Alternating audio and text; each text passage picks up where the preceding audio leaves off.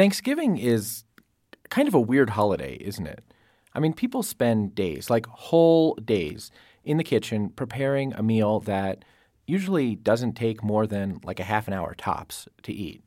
And then after we eat way, way, way too much, we observe this national ritual tradition of retreating to couches or easy chairs to doze off while some sainted person does all of the dishes. I'm really grateful for that person, but it's usually not me. Then, after the naps, at least in my family, we play a board game until we've all mustered up enough energy to fight and fight and fight about politics. So, Thanksgiving and its traditions are always kind of weird.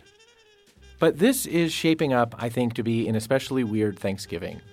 I don't have to tell you that there is a lot of uncertainty about whether it's a good idea to travel and gather for the holidays at all. The CDC is recommending smaller and shorter gatherings, obviously with hand washing, mask wearing, and social distancing. At the same time, some medical experts are advising people not to go home for Thanksgiving at all, and if they do, gathering only outside if possible. We Flynns are going to have a smaller Thanksgiving than usual this year. Not no Thanksgiving, mind you, but a somewhat subdued one. And frankly, if we don't fight about politics until people start accusing each other of being socialists or fascists, I'm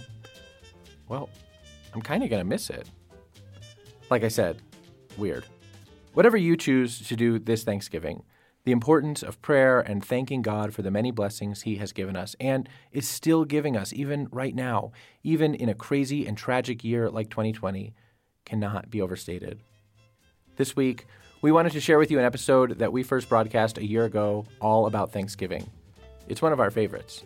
So sit back and relax, get ready for more relaxation on Thanksgiving, and enjoy this episode. And listen, I'll jump in periodically to offer some pandemic-related updates of the stories we're going to tell. I'm your host and CNA's editor-in-chief, J.D. Flynn, and this is CNA Newsroom.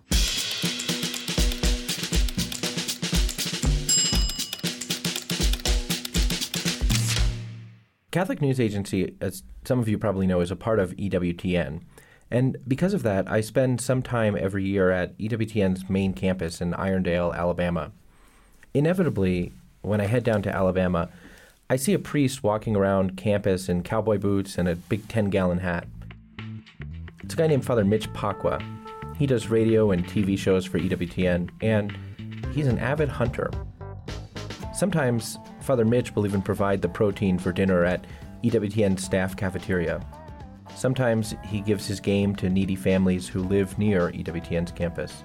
At EWTN events, Father Mitch sometimes shows off pictures on his phone of his latest hunting trips. Alligators in Louisiana, feral hogs in Alabama. This is a fantastic chance for an old guy to show off. Don't underestimate the interest of guys in showing off. Well, want to see a picture? Okay. I usually don't wait for an answer, just show them.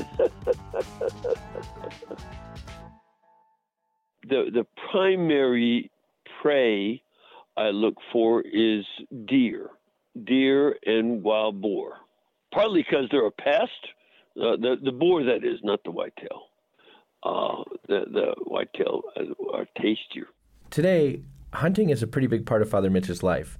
He told us he tries to go every day, but he's actually pretty new to the sport.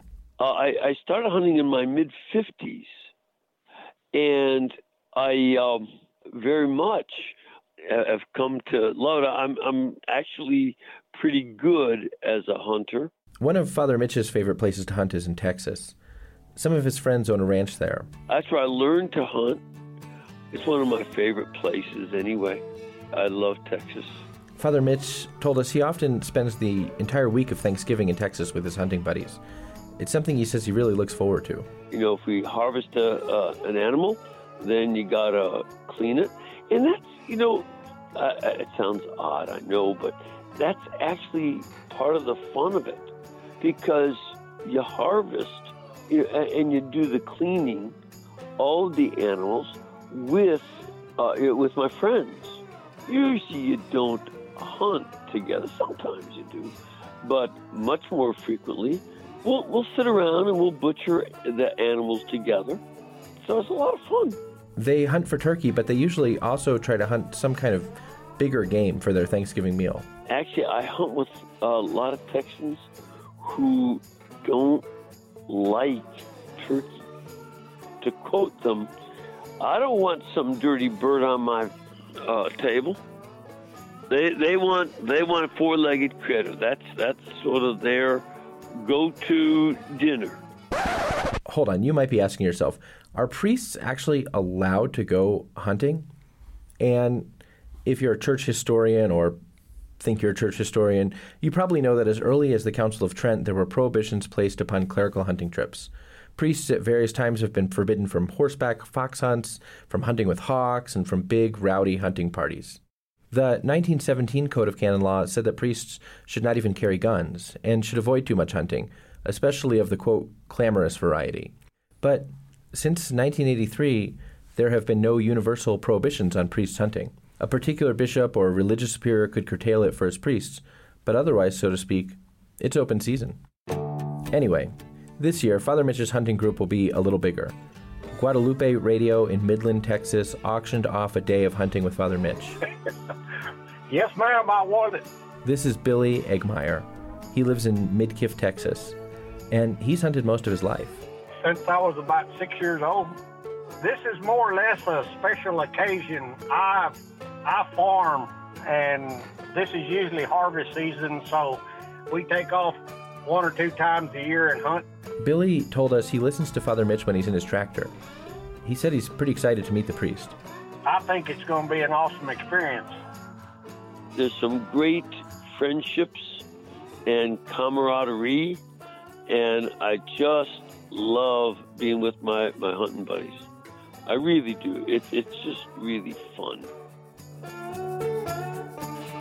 Happy Thanksgiving, everybody. This week on the podcast, the founder of Whiffle Tree Farm in Virginia shares the story of his conversion and talks about the Thanksgiving turkey rush.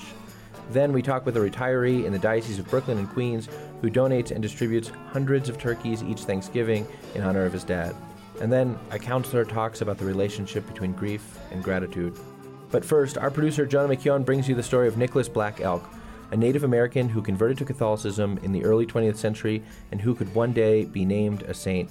You're listening to CNA Newsroom, the podcast that brings you the people behind the headlines. Here's Jonah.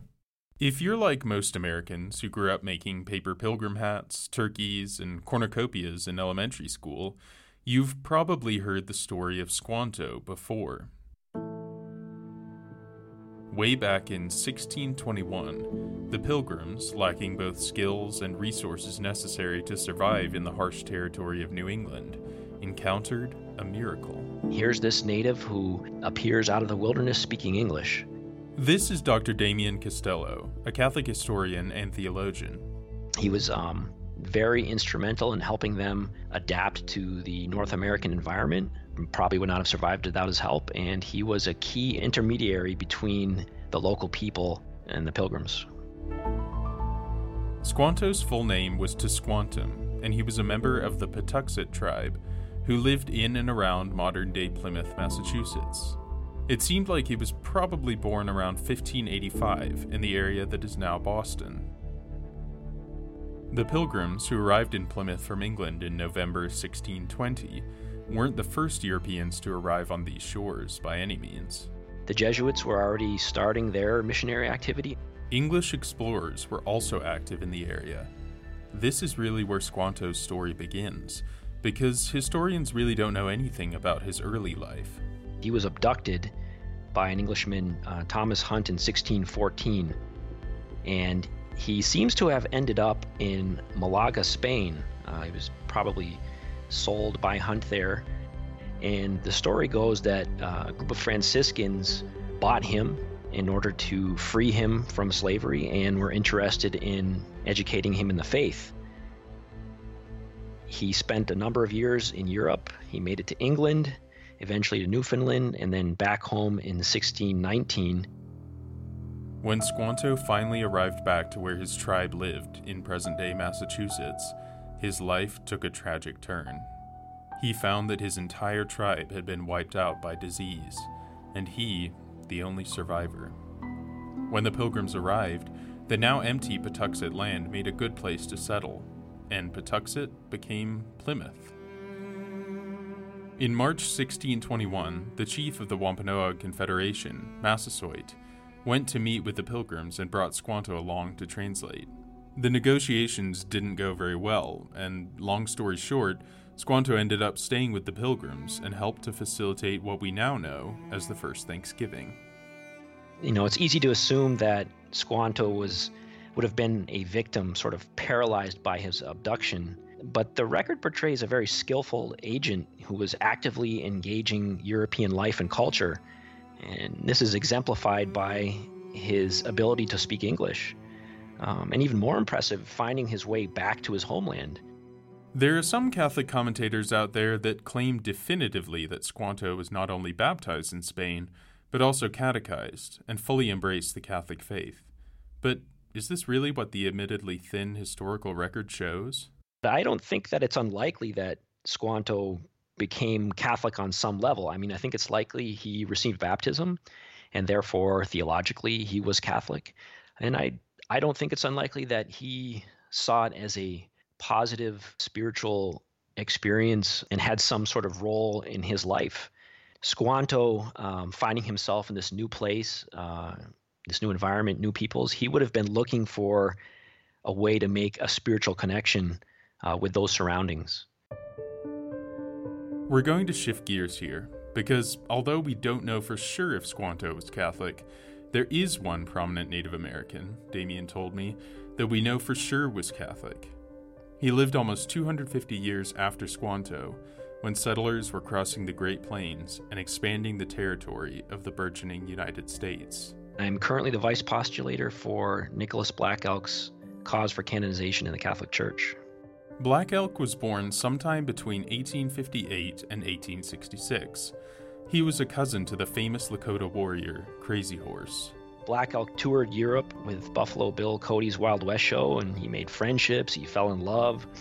He survived on his own when he and a few friends missed the boat back to North America, and he was also impressed by Christian teachings. Black Elk was actually involved in the infamous Battle of Wounded Knee in 1890. At that battle, the United States Army gunned down an estimated 300 Lakotas. Black Elk himself was injured in that battle.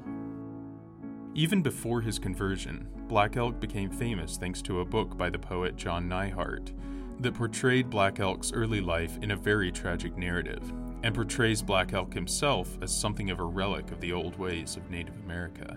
Black Elk was nothing like the portrayal in Black Elk Speaks. He did all those things. He was at Battle of Little Bighorn, Wounded Knee, but after Wounded Knee, he became Catholic, and he became a very active Catholic, a leader in the church. Black Elk's first wife, who he married 2 years after Wounded Knee, is believed to have brought the family's children into the church first, and after she died, Black Elk came into the church himself in 1904, taking the confirmation name Nicholas because he admired the saint's generosity. Black Elk had a long-standing interest in Christianity. He toured in Europe. He reported back very enthusiastically about some Christian ideas. We have the benefit of 3 letters that Black Elk wrote about his time in Europe, and they all refer to Christianity. The final one quoting 1 Corinthians 13, Paul's great treatise on love, and Black Elk says that this was the best thing he found on his journey through North America and Europe. Like many of his ancestors, Nicholas Black Elk had previously been a medicine man, which combined the roles of medical doctor, spiritual advisor, and counselor. It can't be overemphasized how conventional a lot of Black Elk's Catholicism was. He appreciated and promoted the old ways, but his Catholic life was very, conventional to the norms of his time. He had a great devotion to the Rosary, the Sacred Heart. He was remembered even in his very old age, walking to church with this one friend, saying the Rosary. Jesuit missionaries in South Dakota chose Black Elk as a catechist in 1907 for his enthusiasm and his excellent memory for learning scripture and church teaching. He traveled around on horseback teaching the Catholic faith. His efforts brought more than 400 people into the church. Like a lot of things in Indian country, things that maybe a lot of us would assume have little or no meaning in Native contexts often do, whether it's military service, Christianity, or something like Thanksgiving. Nicholas Black Elk actually had a special prayer that he would recite from memory every Thanksgiving.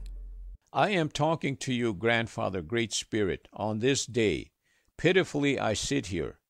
I am speaking for my relatives, my children, my grandchildren, and all my relatives, wherever they might be. Hear me, Grandfather Great Spirit. With your help, our needs are taken care of. You have helped us in the time of want during the past, and on this day we wish to thank you. I, my children, and my grandchildren shall walk, led like children, by your hand. You have helped us in all things, and Grandfather Great Spirit, through your power alone we have survived. One day we shall go and arrive at the end of the road. In that future we shall be without any sin at all. And so it will be in the same manner for all my grandchildren and relatives who will follow us as well. We give you thanks, Grandfather Great Spirit. I am sending this prayer to you. Nicholas Black Elk died in 1950. The Diocese of Rapid City has opened Nicholas Black Elk's sainthood cause, and earlier this year sent all their research materials to the Vatican. Time will tell when the Native American catechist will hopefully be declared venerable, and eventually perhaps even become the second canonized Native American saint in history. For CNA Newsroom, I'm Jonah McKeown.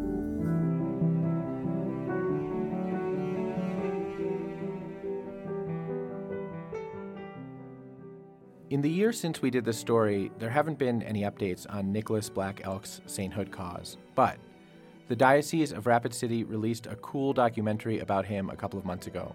Check out the show notes for a link to that documentary. We'll be right back.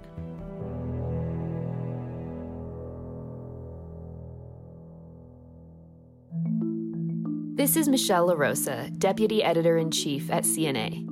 I was raised Catholic. I went to Catholic school my whole life. I work for Catholic News Agency. But I have certainly not exhausted the richness of the Catholic faith. I like CNA Newsroom because it allows me to continue learning new things about the Catholic world, from inspiring stories of modern-day saints to a look at where the Palm Sunday palms come from, to the ethical considerations surrounding vegetarianism. There's always something new to learn, something interesting to reflect on and discuss. If you're interested in learning more about the Catholic world from all kinds of different perspectives, CNA Newsroom is the podcast for you. Subscribe to CNA Newsroom on your favorite podcast app so you'll never miss an episode. Each episode will be delivered straight to your phone. You can find us anywhere you get your podcasts: Apple Podcasts, Stitcher, Spotify, and many more. And if you like what you hear, leave us a review. And don't forget to tell your friends about us. Now, back to the episode.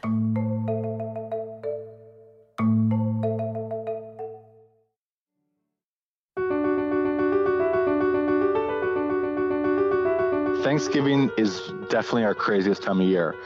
It is madness. This is Jesse Strait. He's the owner and lead farmer of Whiffletree Farm in Warrenton, Virginia, about 50 miles southwest of Washington, D.C. We slaughtered and processed about 750 turkeys. It is a lot of birds that take up a lot of space, and it's really high stakes because these birds are sort of centerpiece parts of the meal. 750 turkeys, and Whiffletree Farm is sold out this Thanksgiving. People love our turkeys, and I'm not surprised. A pasture-raised chicken will top out at about 15% of their nutrients off the pasture, whereas a turkey will get about 40% of their nutrients off pasture. So a pasture-raised chicken is a really wonderful thing, and a pasture-raised turkey is even more wonderful. I started the farm about 10 years ago, Easter Monday of 2009. The previous day, Jesse and his wife Liz had come into the Catholic Church. So in one weekend, I became Catholic and a farmer. Catholicism and farming were never part of Jesse's plan. He was raised a devout Protestant. I knew very little about farming. You know, I grew up in a pretty typical suburban family here in Warrenton. So it's sort of the exurbs. So, you know, we're around farms, but a lot of the life is pretty suburban. And I had no thought of being a farmer. Jesse studied pre-med and religious studies at the University of Virginia in Charlottesville, where he met and married Liz.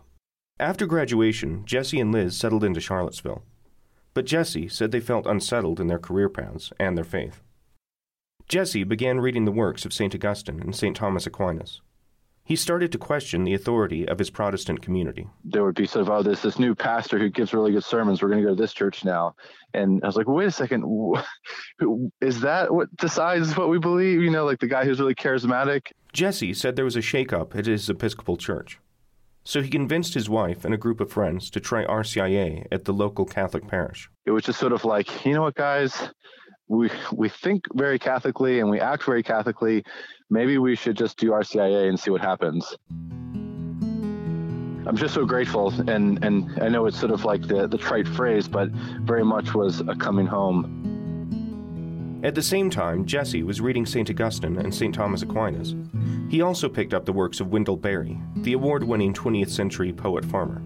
Berry writes about the connection between God and nature, stewardship, and man's responsibility to care for God's creation. Jesse said Berry's words spoke to his heart. A lot of the things that made me interested and were compelling about farming and the life that it entails, at least in the vision that I was given, were really sympathetic and compatible with all the things that were compelling my wife and myself into the Catholic Church. The idea of an integrated life where family and home and work and church and education and the basic necessities of life, as much as possible, gathered closer to each other rather than being pulled apart, which is sort of the common tendency of our modern life. And then, you know, the Catholic Church's emphasis on the family and home, the parish, subsidiarity, and all those kinds of things, those all were in harmony with each other. So I didn't really plan it, but I guess I'm not so surprised that the story went that way. So, that Easter Monday of 2009, Jesse and his wife moved back to Jesse's hometown of Warrenton. And they started Whiffletree Farm under the mentorship of Joel Saladin, a farmer known for sustainable pasture-based animal farming. I felt like I wasn't being irresponsible to give it a go because I had such a good example. But nonetheless, I did not know what I was doing, both in terms of starting and running a business and in terms of being a farmer. I think probably when my wife and I were envisioning our life, it was like, you know, we completely provided everything that we ever needed. You know, we made our own clothes and we grew all of our own vegetables and we preserved everything and we grew all, you know, raised all our meat and, you know, we were like, you know, bought toilet paper and besides that, we're all right, you know. But it didn't take long for Jesse and Liz to realize their vision was a little unrealistic, at least within their lifetime. Okay, we're not going to grow our own vegetables. We're going to get them from other farmer friends. And we're not going to milk our own cow. We're going to get that from another farmer friend. There's just so much that you can get done in a day and even in a generation. You know, I could see possibly my children having even sort of greater abundance and self-reliance and communal reliance than we have because of what you can kind of set up in a lifetime.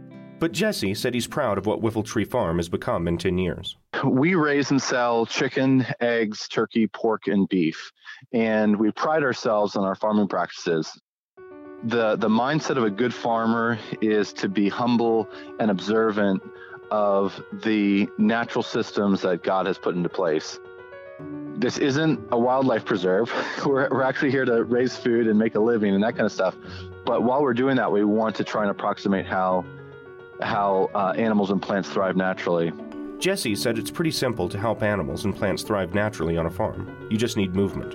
Animals at Whiffletree Farm are constantly moved to fresh pasture. Animals want fresh grass. They don't want to be mucking around in the messy spot they just left. And fresh pasture means less stress on the animals' immune systems, which means Jesse doesn't need to give his animals antibiotics or chemical wormers. We don't use antibiotics because we don't need to, and we don't use chemical wormers, and we don't use genetically modified grains, and we don't use any chemicals on the land, and our beef is 100% grass-fed. So the food and the farming are healthy for the people who eat the food, are healthy for the land, so the land can make even healthier food next year, are healthy for the animals, and are healthy for our community. I don't mean to sort of hate on industrial food and farmers in particular. Farmers in general raise the food that people want to buy. The farmer out there will be happy to raise food that people are happy to buy, Whiffletree Farms sells its products directly to customers through a storefront on the property and a neighborhood delivery service that spans the D.C. metro and most of Virginia. They also have some wholesale customers, such as restaurants in the same area. This winter, they're hoping to try shipping. We spoke with Jesse in the midst of the Thanksgiving turkey rush. Despite the stress, Jesse was in good spirits. I like to be with our customers and everyone's in a good mood, and it's all about, getting families together and putting something really special on the table. Jesse said he and his family typically wait to have their Thanksgiving meal until the Saturday after the holiday because they're just exhausted. I don't know if it was last Thanksgiving or the one before. I think we took one or two naps, or definitely took one, whether we took two naps, and I think we had chicken soup. Jesse's life has changed a lot over the last 10 years with his conversion and his new career as a farmer. This Thanksgiving, he said he has a lot to be grateful for. With lots of good help and God's grace, we've made it through, and I'm so grateful. For CNA Newsroom, I'm Carl Bunderson. Since we talked to Jesse last year, a lot has changed in the world of farming, supply, and demand. Jesse told us last week that the business took a hit in March when most restaurants had to close, and they had to pivot to selling more of their products directly to consumers.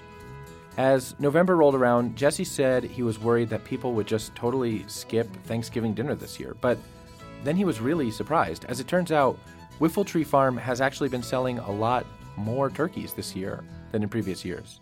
Jesse said they are selling a lot of those turkeys to first-time Whiffletree customers. I was worried that we'd be sitting on a bunch of turkeys and no one was going to celebrate that way. But I think it's kind of worked out the opposite, or a little bit the opposite, in that there's more feasts, more and smaller feasts, essentially.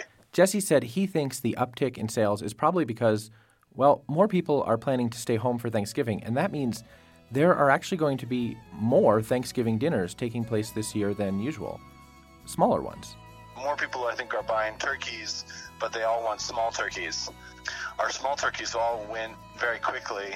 As for the work on Whiffletree Farm, with the physicality of farming, we can't, social distance. So we essentially, act as a big family. In terms of the farm's internship, they're planning to take on fewer interns than normal for 2021, but the program is still going strong. You can find the link to learn more about Whiffletree Farm and their internship in our show notes.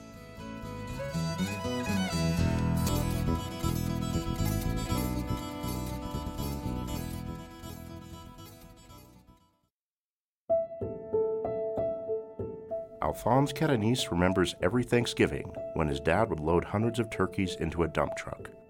Then he'd pick up Alphonse and his brother from school, and together they would drive to brickyards and supply yards around town. They'd visit all the people his father worked with throughout the year. He would give them a turkey at 12 o'clock on a Wednesday before Thanksgiving and then send everybody home early so they could prepare their table.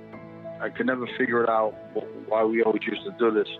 So one day we finally asked my father, and he goes, "You got to understand, it's nice to help people, and that Thanksgiving's a special time of the year.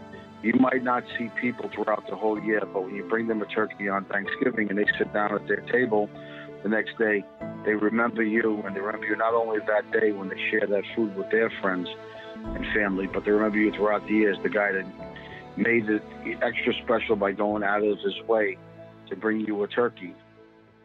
My dad passed away in 2006, and my brother and I took over the business. The two brothers continued their father's Thanksgiving tradition. And then I retired a few years back, and one day I was sitting around talking to my wife and saying, wow, remember how it used to be around this time of the year? We'd go crazy, pick up turkeys, put them in some in the refrigerator, freezer, whatever, put them on the dump truck, go out, take care of everybody. His wife suggested he revive the tradition, but this time in collaboration with Catholic Charities in Brooklyn and Queens. Catholic Charities has hosted its turkey and trimming giveaway for over a decade. But in 2016, Alphonse and his wife Maria became lead sponsors, donating about 700 turkeys. Alphonse and Maria even helped distribute the turkeys. Catholic Charities selects recipients for the giveaway. Each person gets a voucher for a turkey and a basket of items to complete his or her Thanksgiving meal. We're talking about dinner rolls, cranberry sauce, and stuffing. But it's a great thing. It put me back in the game, and anybody can write out a check or send a donation. But I got to tell you, it's truly a great feeling. You hand that person a turkey, the person turns around and they look at you and they say, thank you. And you know it's a genuine thank you. So from our point of view, to spend all the money on these turkeys every year, as opposed to doing something else, I get greater satisfaction out of it. One, I keep my father's tradition alive, which you would be happy. And two, I can really see that I'm making an impact on 700 people. And that's how it really all started. Just from my dad he had really started it maybe 30 years ago, 40 years ago in business, and we carried it through. For CNA Newsroom, I'm Kevin Jones. Sadly, but not surprisingly, in the year since we reported that story, the need for the free turkey distribution program has gotten much more acute as the economic woes brought by the pandemic continue. All across our country, food insecurity is on the rise. A lot of people losing jobs and losing income do not know where their family's food will be coming from. That means that food distribution from places like Catholic Charities is really, really important. And on a personal note, if you're somebody like me who is fortunate enough to be celebrating Thanksgiving with a job and a home and some money in the bank, well, we can't forget how much good we can do with donations to help people whose lives have been turned upside down by this pandemic. We're in this together, and we have to do our part. Catholic Charities of Brooklyn and Queens told us this year they've already distributed nearly 1,600 turkeys and 1,200 produce boxes to families in need. They also said many of the food pantries they operate year-round have seen a 10-fold increase in demand since March, and that they're serving twice as many families on a regular basis as they were last year. As you'd expect, all of the food distribution is now outdoors, and everyone's required to keep their distance and wear a mask. As for Alphonse, he told us his construction business took a hit during the pandemic, but he resolved not to waver from his annual donation commitment. In fact, this year, Alphonse and his wife donated even more turkeys than usual, nearly 1,000 in total, which is even more impressive when you consider that they had to purchase bigger turkeys than in previous years because small turkeys are flying off the shelves. If you remember from the Whiffletree Farm segment, people are buying retail smaller turkeys for their family gatherings, which means Alphonse and his wife are buying the big ones. This year we're going to help 900 people. It's a small amount compared to the millions of people that are in need, but from our end, we're doing as much as we can based upon the current situation with the pandemic and everything. The donation was more expensive than usual for Alphonse and his wife, but it also means that needy people are getting even bigger turkeys this year than they would normally get, and everybody loves leftovers.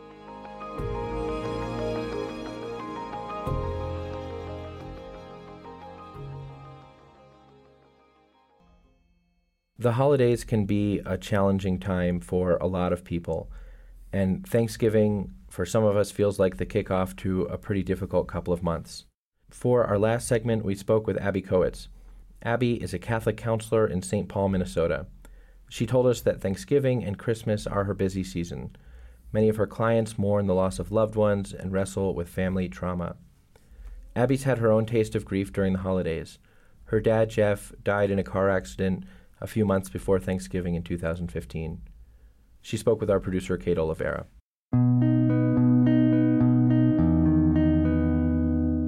The first major holiday after my dad had passed away was Thanksgiving. At the time, it was really the first experience of loss that anyone in our family had had. Our memories were just complete happiness and joy, and suddenly this thing that used to be such a bright light in the year became this really daunting idea of this used to be something so joyful, and now it's not. Now it just seems painful. It seems so painful to experience this without our dad. It was just our immediate family together for that first holiday.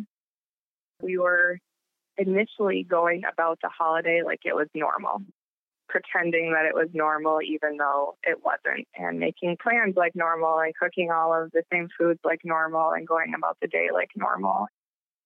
And then midway through the meal, I think one of us started crying, and then we all started crying. We look back on that and we can joke about it now like it was the Thanksgiving of tears. Ultimately, what happened is we admitted to the great pain that was present, that we were all experiencing in the loss of our dad. It brought such a closeness to those of us who were there. Abby told me that her father's death and her grieving process were part of what inspired her to seek a career in counseling. Going through my own grieving process, and not that you're ever done, but the first year is definitely, I think, safe to say, the hardest. And seeking my own counseling really saw what a gift that grieving process was. It did cultivate a sense of gratitude for the experience of losing my dad, which I know can seem really odd. But through that gift that I received in my own healing journey, felt very called to extend myself and put myself in a position where I could offer that same gift of healing to others. Abby said Thanksgiving and Christmas can be especially challenging for those who have lost a loved one or those with a lot of woundedness from within their own family. We more or less joke that holidays are actually the busy season for therapists. It seems that a lot of clients are just trying to get through the holidays. And to be honest, even in my own experience of when there are family crises or loss of a loved one or whatnot, I've witnessed even in myself, I want to just get through this. It's too hard, it's too painful to really feel like I can address it on my own. But if you're grieving the loss of a loved one this Thanksgiving, she said it's important to acknowledge those feelings and find ways to honor that person's memory. When you think about anyone who's died, you can probably think of favorite foods or movies or funny things they would say or games they loved, and so intentionally incorporating those into the day. I asked Abby about the relationship between grieving and gratitude. Gratitude can exist simultaneously to a deep sorrow and a deep sadness. Those two can go hand in hand. It's okay to be really sad. It's okay to be hurting or to be angry. But in the midst of it, to offer gratitude to God for being with you in that hurt and in that pain. Maybe it's not, you're not in the place, maybe you are, but gratitude for the cross itself in the ways that it will inevitably transform you and those around you. While I don't know that those questions are ever fully answered, the questions of why or why did God allow this, I do know this, and that's that if you are seeking healing, which is your responsibility too, especially as Christians, if you're working to seek and receive healing, although it's painful, it's always a time of grace. It's graceful because we open ourselves up to God being at work within us and in our lives. And when you think about God's grace being in you and being in God's presence, there's no response that's more appropriate than one of gratitude. Abby will spend this Thanksgiving with her family at her mom's house. It still was a hard day, at the end of it, I can look back and say, yeah, we got through it. But I think acknowledging the pain and addressing it and sitting in it with one another and even just crying with each other was such a gift. As a family, it was a good reminder that we're not in it alone. We had one another, but also brought really fruitful conversation of what we loved about our dad, what we missed about him, and our hopes that we can be with him again someday in heaven, and the importance of living a life now that would be worthy of that. For CNA Newsroom, I'm Kate Oliveira.